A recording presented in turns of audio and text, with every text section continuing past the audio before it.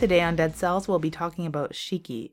This is an atmospheric vampire anime that I'd put somewhere between Dance in the Vampire Bund and Vampire Hunter D. The former is not exactly Dead Cells material, while the latter certainly is. Shiki appeared to be as well, though up to episode 13 I was having my doubts.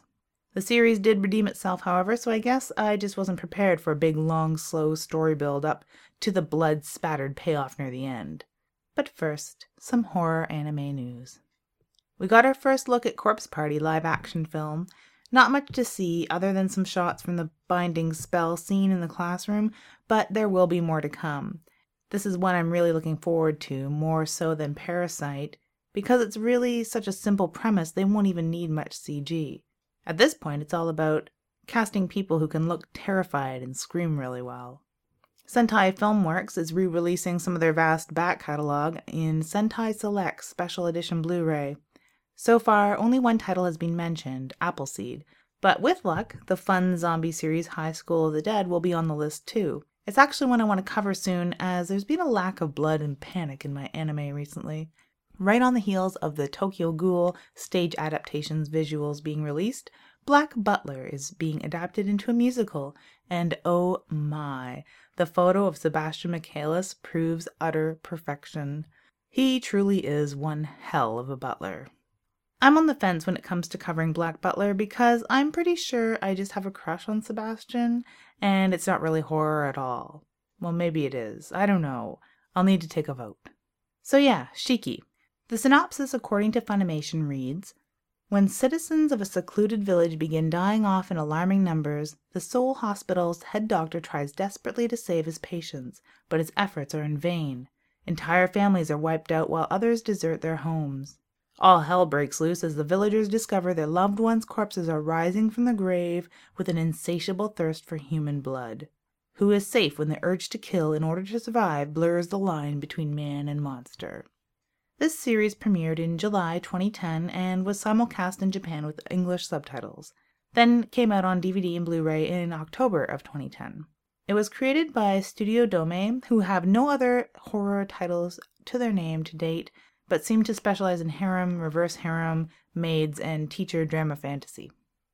Like I said, I wasn't prepared for the slow start here, but now you can be prepared and know going in that while the cast of characters are interesting, there are a lot of them to get to know before anything truly horrific happens. There is definite creep factor in Sotoba Village, and the Gothic mansion, constant personality crises, and daily deaths of villagers kept me interested at the very least. By the time I had resolved that there was little to no action in this anime, the last 4 episodes made up for it and then some. I had wondered by that time, if I was halfway through, why this made so many top 10 gory anime lists, and then the series showed me why. Oh yes, there is gore. Oh yes, there is rage and blood and death galore. It just takes a while. The Kurashiki family had just moved into a mansion on the edge of town, and it seems they are the source of the vampires, the Shiki or corpse demons that are ravaging the town. The brunt of stress falls on Dr. Ozaki and his friend, the junior monk Seishin. People are dying daily from an unexplained illness. At first, it seems to be anemic in nature, and fans of House MD will appreciate the diagnostic differential that the clinic runs through several times in the first handful of episodes. In fact, Dr. Ozaki becomes more worn, ruthless, unfeeling, and short-tempered as the epidemic runs its course. Remind you of anyone? Aside from the Kurashiki family, and everyone dying all the time, the Sotoba village is full of awfully strange people.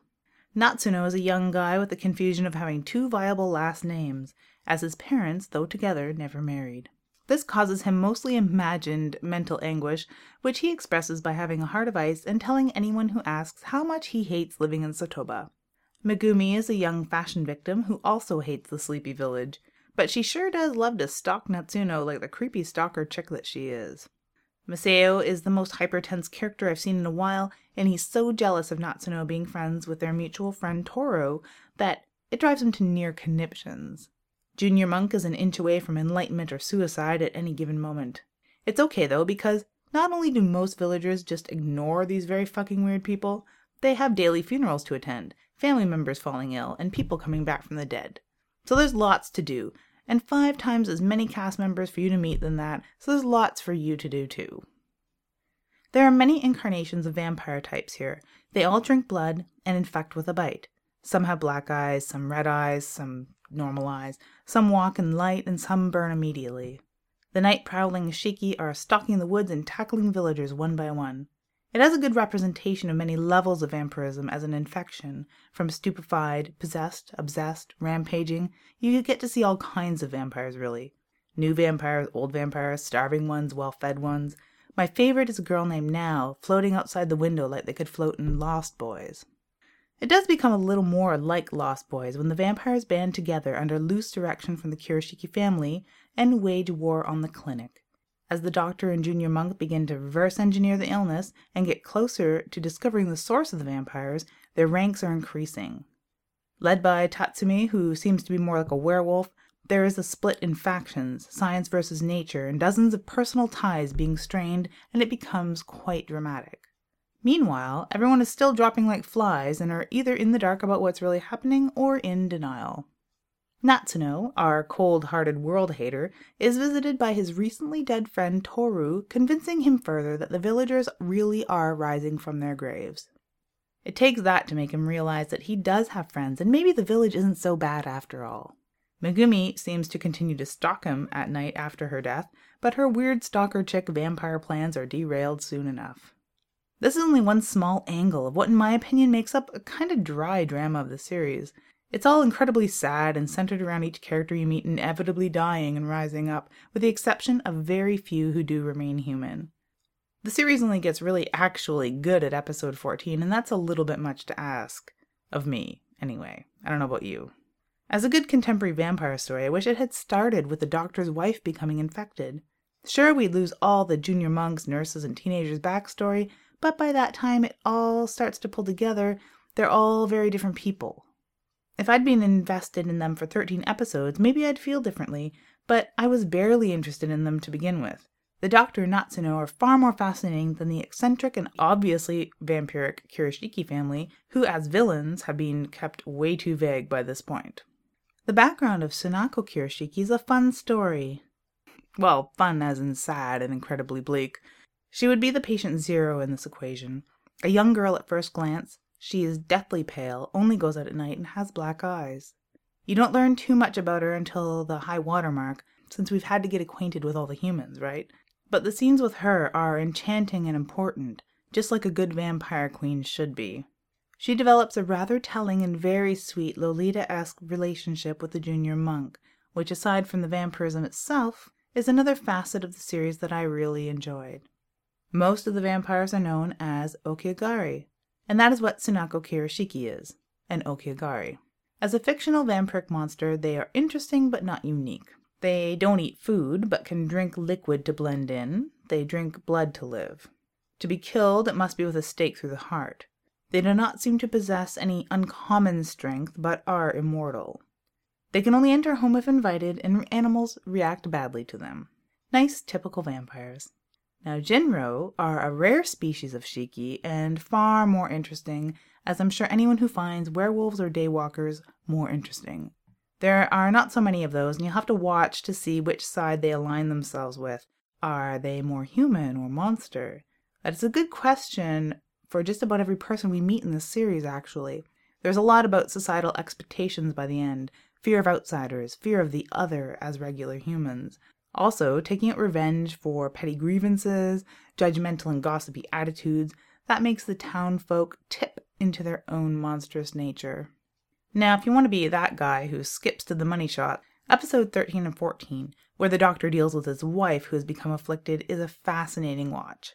For the real gore, because I am a huge fan of violence and mayhem, episode 19 onward is a literal bloodbath.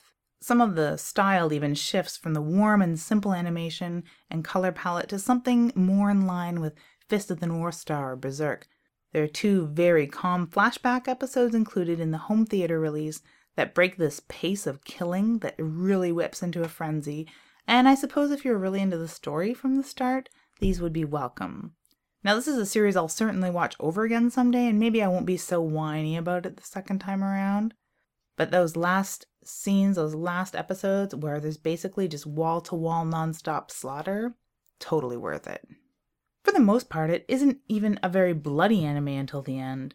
Even the music is very soft and mesmerizing, much like the background scenery and general tone of the series.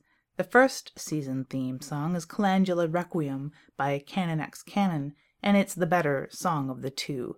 The second season starts with Gekke Reijin by Visual Kei supergroup Bucktick.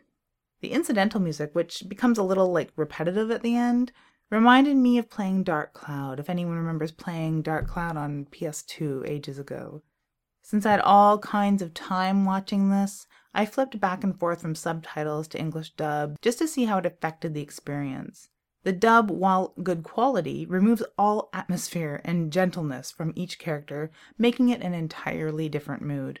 Not good when the first half really relies on the dark, enchanting atmosphere, having squealy and grating English voices blaring over the soft music and demure style is absolutely jarring. The Japanese voice actors are much better suited to this story, as usual. I picked up the Aniplex Super Awesome Value Edition, and it's well worth it, especially since I was very impressed with the amount of gore at the end, and absolutely will rewatch this someday now that I have a feel for the pace. Up next, in no particular order, will be Tokyo Ghoul 2, Devilman, and High School of the Dead. Be sure to check out the Big Daddy to My Little Sister Dead Air podcast with Wes Dead Air Knight and myself on splatterpictures.net. If you have something that you want me to watch, let me know at nightface.ca or Typical Lydia on Twitter, Tumblr, and wherever you hang out online.